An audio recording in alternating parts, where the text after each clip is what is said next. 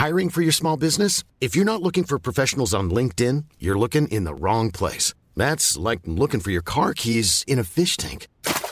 LinkedIn helps you hire professionals you can't find anywhere else, even those who aren't actively searching for a new job but might be open to the perfect role. In a given month, over 70% of LinkedIn users don't even visit other leading job sites. So start looking in the right place. With LinkedIn, you can hire professionals like a professional. Post your free job on linkedin.com/people today. You're listening to Text Message, the UK-focused technology podcast with me, Nate Langton. And me, an absolutely alert and awake Ian Morris. Yeah, he didn't get up 30 minutes before we recorded the show, everyone. It was nowhere near 30 minutes. It was more like 4. Yeah, absolutely. But anyway, praise my body for waking me up, because it could have just carried me right through this show. Did you see that my employer put out a press release about my new TV show? I did see that your employer put out a new press release about your show. Yes, everyone should watch it from April. It's going to be magnificent. I will. Anyway, with that shameless plug out of the way, how are you? Yeah, I'm all right, Nate. Well rested, anyway. Good. How are you? Oh, I'm. It's all. Yeah, it's fine. It's fine. I listened to your extra message actually, the one about getting old. Oh yeah. I listened on the way back from dropping the kids off, and that's not a metaphor. Sorry for slandering you there in that episode. No slander. I was pleased to hear it. I completely agree. I'm obviously going through something. Yeah. Only a man in the middle of his ages would buy a Jag. Still the best thing I've ever done. Yeah, I just thought it was worth pointing out publicly without your knowledge. No, absolutely. But seems perfectly reasonable. It's how I solve all my problems. You should see how I solve problems with Kate, with my marriage. Podcast about Talk it. About the wait for her to hear it. Flawless. Absolutely. Right, technology. ISP Review, which I have to say is one of my favourite websites at the moment. I think we use it quite a bit on this show. We should probably send them a crate of wine or something. We should do, yeah. Well, it wrote this week that Ofcom has set out its expectations for how 3 Vodafone, EE and O2 should kill the 2G and 3G mobile services that they still use. Ofcom obviously wants to make sure people aren't being cut off from vital services, more of which rely on the older 2G standard than 3G, which is actually why 3G is going to die a hell of a lot more quickly than 2G, for reasons we'll come to, I'm sure.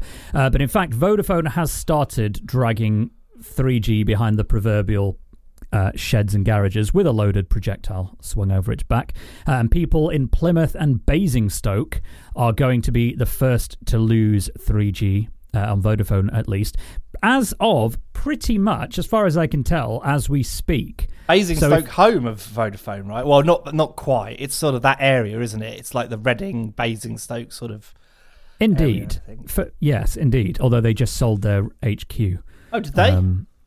Yeah, and they sold it and then leased it back. Like I think Nokia did a few years ago. Vodafone's the weirdest company in the entire world. Like, it's this huge British company that we should all be, I guess, proud of. And it keeps sort of proposing these absolutely mind-bogglingly stupid ideas, like selling off all of its European operations for £1 or something ridiculous, and trying to buy Virgin. It's having a little midlife crisis. It's having a little moment. I mean, the board fired its chief executive officer without having a successor in place, which is pretty. Jaguar did that. Well, they say that didn't fire him; he sort of left, but it's a bit sus. Yeah, go to Bloomberg.com for more news about Vodafone's challenging position in the market. Anyway, sorry, I derailed that slightly. It's fine, mate. I forgive you because it was relevant and interesting. Anyway. Captain Kremen in our live chat says that it's interesting because smart meters use at least one of those. They do. Smart meters use 2G. I believe the newer ones use a kind of network that all the energy companies use, which means do they sort of buddy off each other? So if you've got they hop from one to the other or something, is it like a mesh network? It's not. No, it's not a mesh. It's more like that you can change provider. and the smart meter will still work. Like, it's at the back end that they. Because that was a do. problem with the first generation ones. If you switched, you had to have a new meter. Ridiculous. It was. Who thought of that? Previous governments. Mr. Electron. So, 3G going before 2G. Vodafone says that it's going to axe all of its 3G services by the end of this year. And I think that's a bit sad, actually, because Vodafone just became old enough to vote. Its 3G network, that is. It just had its 18th birthday. Oh. It might make it to 19 by the time it draws its last breath. Still like very Joan of young. Arc. Yeah. Yeah, I think she was 19 when she died. That's a very historical reference. I'm impressed. Well, then the question can be, I suppose, who did more for Plymouth? Was it the most notable peasant-born revolutionary of the 100 Years' War, or Vodafone on 3G? It's difficult to say. I think, I don't know, probably Joan of Arc somehow. Let us know, Britain. Did you die at 19? Who else died at 19? I don't know. Oh, really? That's staggeringly young. Yeah. Well, that's what happens when you are of questionable... I mean, presumably Tutankhamun in the lore of Stargate would have been a Gore-Ald anyway, which surprised me because they live for thousands of years. I haven't watched Stargate. Oh, you should. It's very good. You should watch SG-1. It's on... Oh, you haven't got Sky, have you? It's on Sky. Oh, Catherine Howard apparently died age 19. Interesting. Thanks, Nick. Posted a link in the chat. We probably won't put that in the show notes because it's morbid, but it is interesting. Anyway, let's go through the end of this bit of information. I suppose, unlike Joan of Arc, anyway, Vodafone isn't planning on burning its 3G masts at the stake. I suppose not least because metal is probably harder to melt than a person, but instead because it wants to use these... Yeah, because it wants to use these the same masts to increase its coverage of 4G and 5G in these affected areas.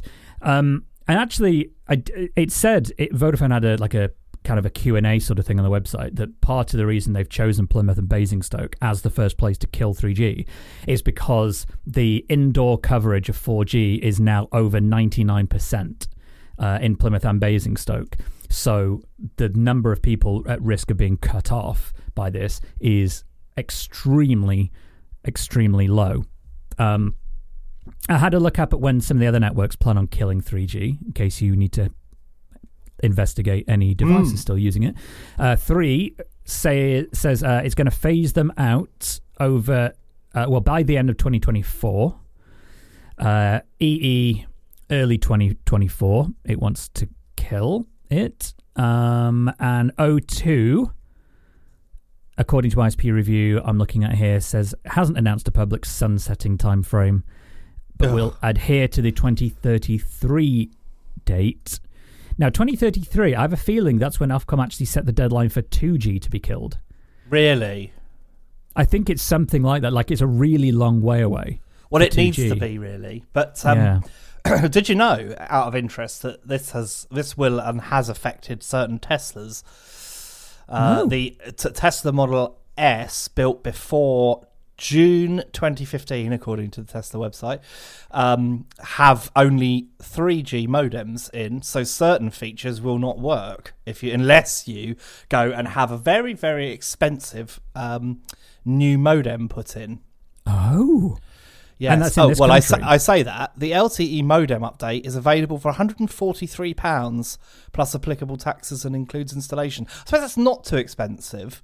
It's probably not too expensive to anyone who can afford a Tesla, but it does feel like that's the kind of upgrade that they should probably offer for free. I think given the importance of mobile connectivity in that car particularly, I would say that's probably why it's quite cheap, because they don't want to lose the ability to stop you from supercharging, for example, or charge you for one thing or another. So it makes sense for them to make it as cheap and accessible as possible. That's a challenge. It sure is. But yeah, everything that's really important that I can think are either 2G or 4G. I'm trying to think about what iPads will this take down? I mean, there must be a few iPads that have got only 3G, right? Well, the iPads, even if they have 3G, they still support 2G and Edge. So yeah, but that's going to be a very unpleasant experience. It would be, and a lot of the older models, and that's not limited to iPads. Like many devices, Nick that have suggested 3G. the Amazon Kindle. Yeah. So are those ones? Are all of the Amazon Kindles that have? Yeah. They're all 3G, are they? Well, the older ones, I believe, are, but Amazon. I'm sure this came up well over a year ago, if not longer, that Amazon was offering discounts to people to buy a new one because essentially they were going to have their current ones bricked. I remember. I don't know what's in mine. Story. I've got a Kindle, but I can't remember which one it is. It's worth looking at. Often. I mean, if you've got a Kindle right now, it's possible because O2 did a lot of partnerships for like white labeled, like MVNO sort of things. I just thought that Amazon Kindle thing was such a good idea that you could go to loads of countries across the world and still be able to get a book. I thought that was just such a great idea. It was but brilliant of course, PR as well, yeah. Because the size of a book, it's a couple of $100K. Yeah, people worked out how to do all sorts of other things on it though, like browse the internet and stuff like that. But to warnings that if they continue to do that, Amazon would find a way of shutting it down and spoil the thing for everyone. But it sounds like a whole bunch of those Kindles will be killed off by this anyway. Well, it's worth having a look around your house, seeing what's near you. Do you have a Tesla Model S? The S stands for should have asked for a free upgrade. The Tesla Model S is the only good one, if you ask me. It's the only stylish one. And yeah, I think so. The big one, the people carrying one, is just ghastly. And if you see it on the road, it's so big and out of proportion that I just hate it. I really despise it. I don't think I've ever seen one. But every time, Luke says the X, it looks like someone inflated a balloon. But that balloon was modelled on Crichton's head. Well, keep it away from Biden. He might missile it down. The Cybertruck has been out for a little drive as well. Oh my God, that thing's ugly. Anyway, carry on. That's okay. If you've got any thoughts on 3G or Thrug, do let us know, of course. Is that what we're calling it? Hello at uktechshow.com. Also, if you have a famous historical 19-year-old who perished before their time that you'd like to compare to the death of certain usage of the electromagnetic spectrum, do write in. Let us know, Britain. You're exactly the kind of lunatic that we want to hear from on this show. Yeah, you're not kidding. Become a patron for crying out loud. You're our kind of people, frankly.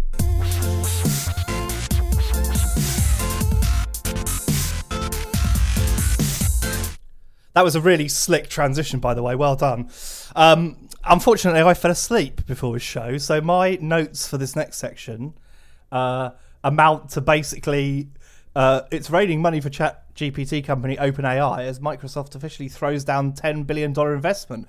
That's from Fortune, noting that Microsoft has made a substantial investment in the AI maker, and it has appeared this week that that will be folded into Bing, which I'm very excited about.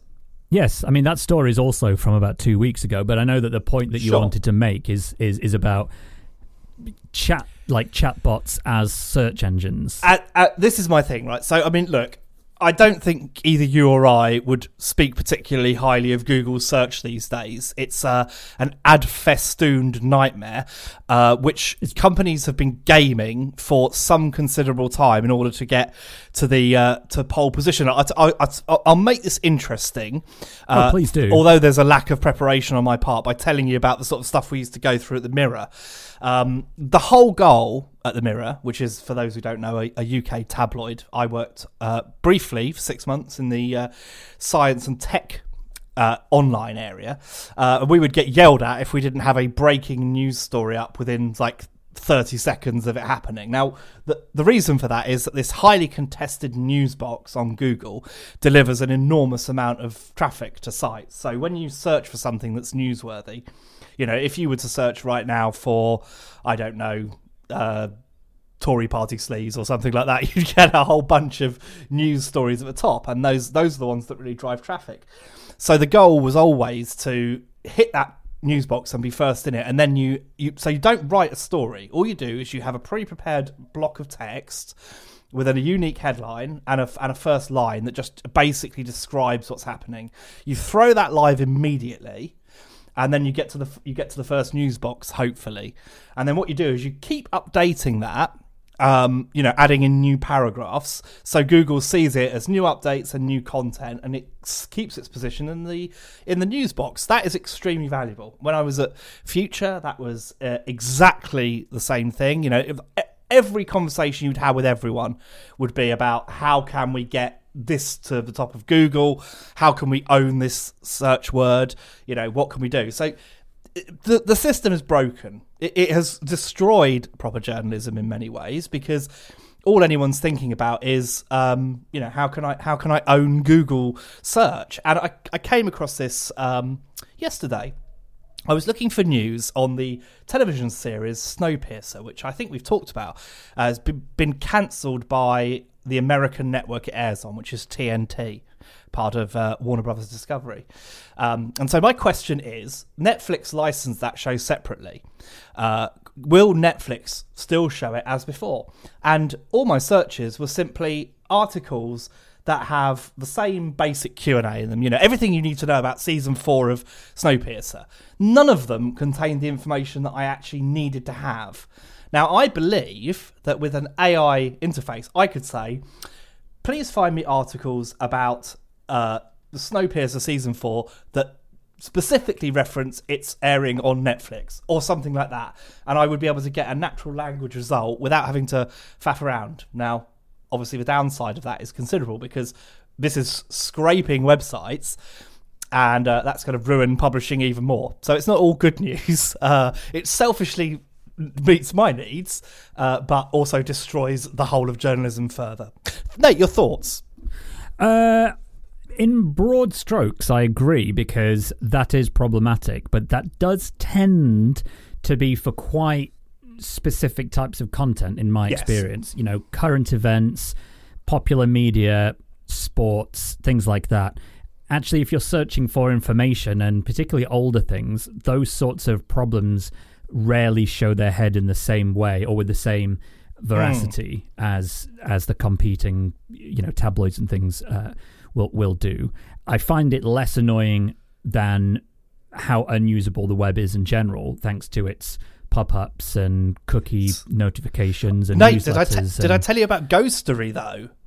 No. Ghostery now automatically declines all cookies, and you can watch it do it. You go to a website with a cookie pop-up, and all the things slide to no, and it closes it. Ghostery is first class. Okay, I'm going to be installing Ghostery. Absolutely. It works on Safari as well, so you'll be quids in. Yeah. No matter what device you use. Firefox, Chrome, Safari, all supported. Okay, good knowledge there.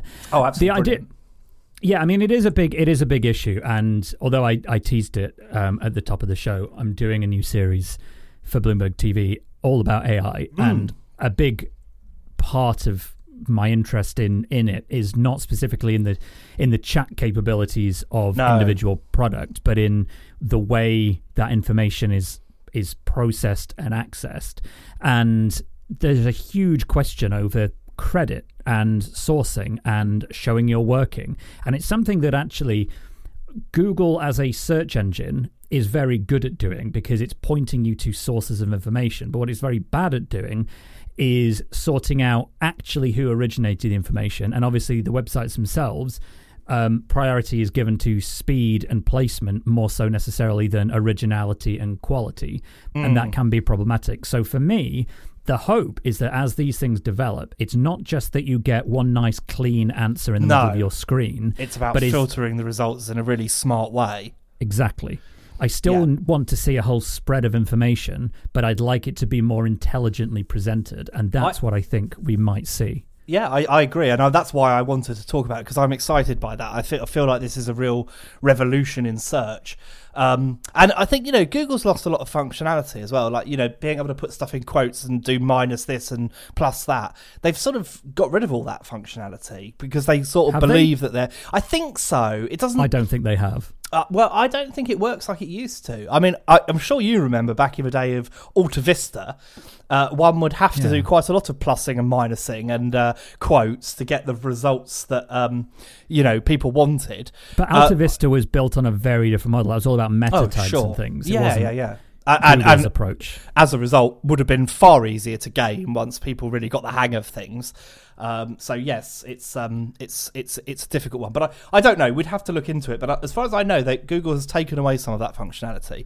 It doesn't do what it used to do. Yeah, go for it. I'm going to test this now. What should I search for? I'll do in quotes Ian Morris in brackets. Yes, and then I'll do plus Forbes and minus CNET or something. Plus Forbes minus CNET. No results.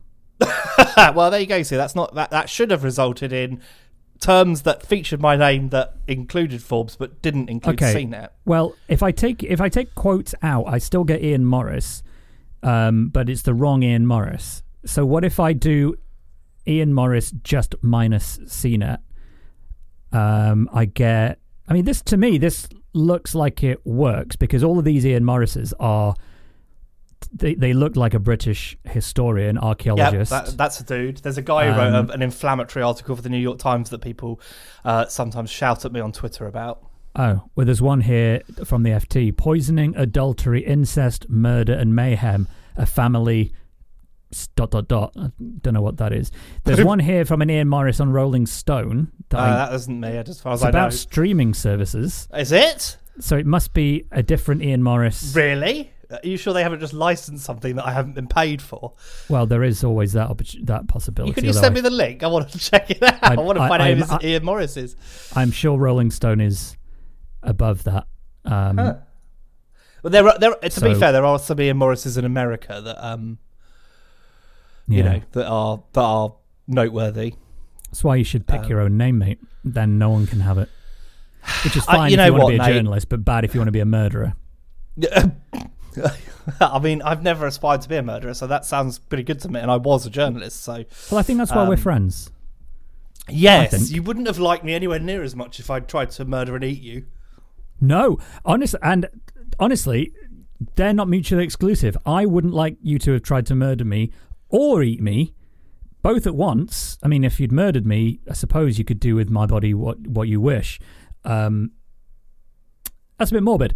So, what was our point? Search and chatbots. It's an interesting one. I think we're going to see a lot of evolution in it. There isn't a specific UK angle. However, here's an experiment in making one out of nothing. The more specific you get with search, the harder it is to find things because they are not popular. They are not popular to be linked to and cited. And it does make me wonder, would this be more helpful for finding those extremely granular, nuanced pieces of content? Because a neural network processes data in a very, very different way to a more traditional database, or even the way that Google ranks pages. And it's kind of, I suppose it's more like an educated guess, a mathematical guess as to what answer it should give you, whereas Google is more about, well, we've weighed up all the links and everything, and Google tends to give you a site-wide rating based on what you're good at. So, for example, at the Mirror, they were a news organisation, so they ranked very well for news and less well for reviews. I'm fairly sure that would be true of Bloomberg, although you don't review a lot of stuff. So, from my perspective, I feel like that's a kind of a broken thing, because it doesn't necessarily mean that a site wouldn't be good at the other thing, but they would be more well known for the first thing. So I think any sort of more intelligence around that, and realistically, we need some strong competition for Google, because it's just ruining search at the moment. And I would like to see Bing be more, brilliant.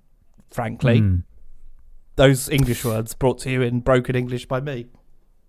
Ian Morris, not the Rolling Stone one. Yeah, no. Are you an Ian Morris? Have you written an inflammatory article about something that you wish to share with us? Have you killed and eaten one of your friends? Let us know. Our email address is 999 or 911 at... No, I've exhausted that. Oh, no. But this... Oh, sorry. Go on. I've just realised that it won't make any sense to listeners of the regular show because it's something we do for patrons before the show starts. Guess the hole. But I've just spotted a hole in the tree outside what we could have used. It's a hoopla hoop, a hoopy hoop, whatever they're called. Have you had a fall recently? Sorry, I was just laughing and looked out the window and saw a hoop in the tree. Oh. And I wanted to tell you all about it. I don't know why. Good. Anyway, let's move on, shall we? I feel it's important that we do, yes.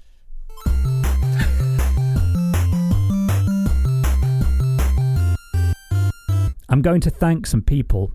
Good. Those people are patrons. They support us directly. And they are, and I've worked this out, the most attractive people in the world. Mm-hmm. Many of them are listening to us live, and welcome to you all. Thanks for spending part of your Sunday with us. I'm going to call out Luke, because Luke has been a long-time patron and has recently rejoined us in the land of the live show. And it's great to have you back with us. Thank you to everyone, though, for supporting us. You'll get the full version of the show, ad-free. Join our live audience. It is a great amount of fun, not least because, as Ian alluded to just now, we play a fantastic game before every show, it seems, these days, called Guess the Hole. This week, it was a stonker. Next week, if Ian's got anything to do with it, it's going to be a hole in a tree. No, we won't be able to do that now. But you can find more about that by going to patreon.com/UK Tech and finding out how you can support Ian for as little as £2. Anyway, if you are a patron, you're about to hear this week's third discussion story, also known as printers.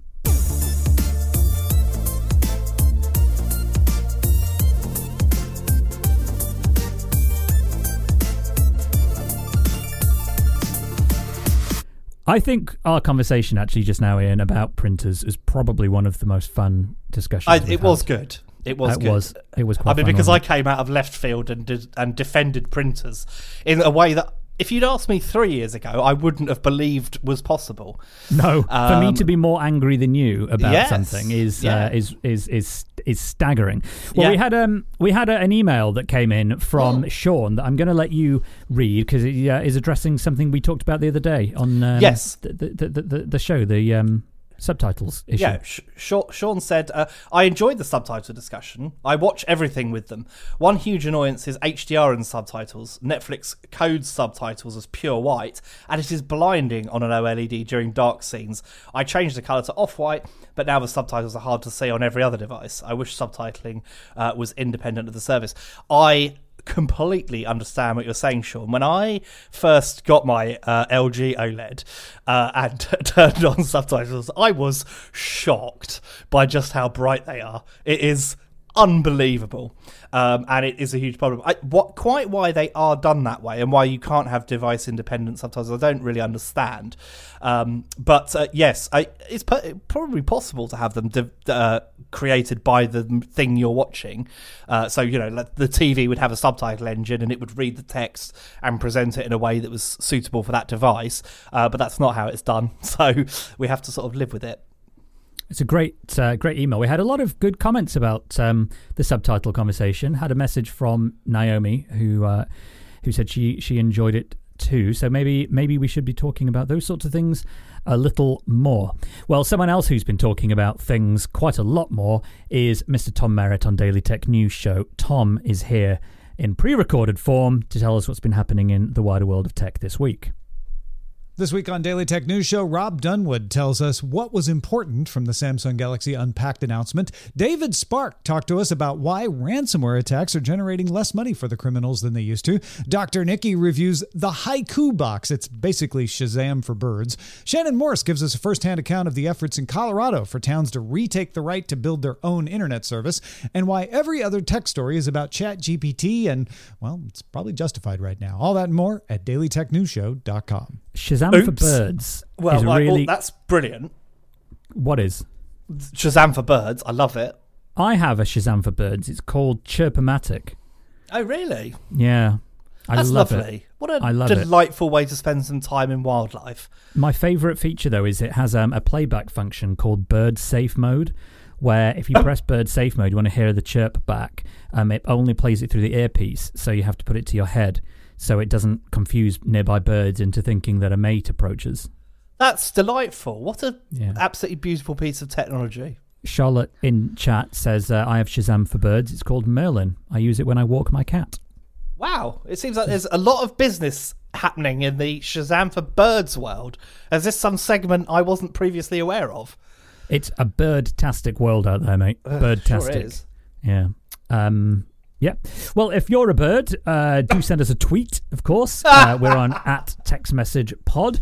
That joke brought to you courtesy of 2007. If you would like to send us an email, do hello@uktechshow.com. And you have to guess the address. hello@uktechshow.com. Well, I know. It was yes, sorry. And as has become customary, I should thank all my patrons. Our patrons, the patrons, our patrons.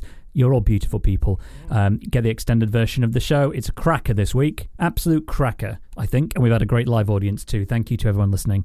And as ever, Ian gets the last word. I've pressed the music, so... I don't know why you keep giving me the last word. It's a complete waste of the last word. And I always get it wrong.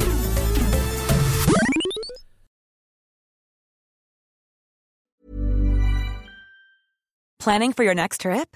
Elevate your travel style with Quince. Quince has all the jet-setting essentials you'll want for your next getaway, like European linen, premium luggage options, buttery soft Italian leather bags, and so much more. And is all priced at 50 to 80% less than similar brands. Plus, Quince only works with factories that use safe and ethical manufacturing practices. Pack your bags with high-quality essentials you'll be wearing for vacations to come with Quince. Go to quince.com/pack for free shipping and 365-day returns.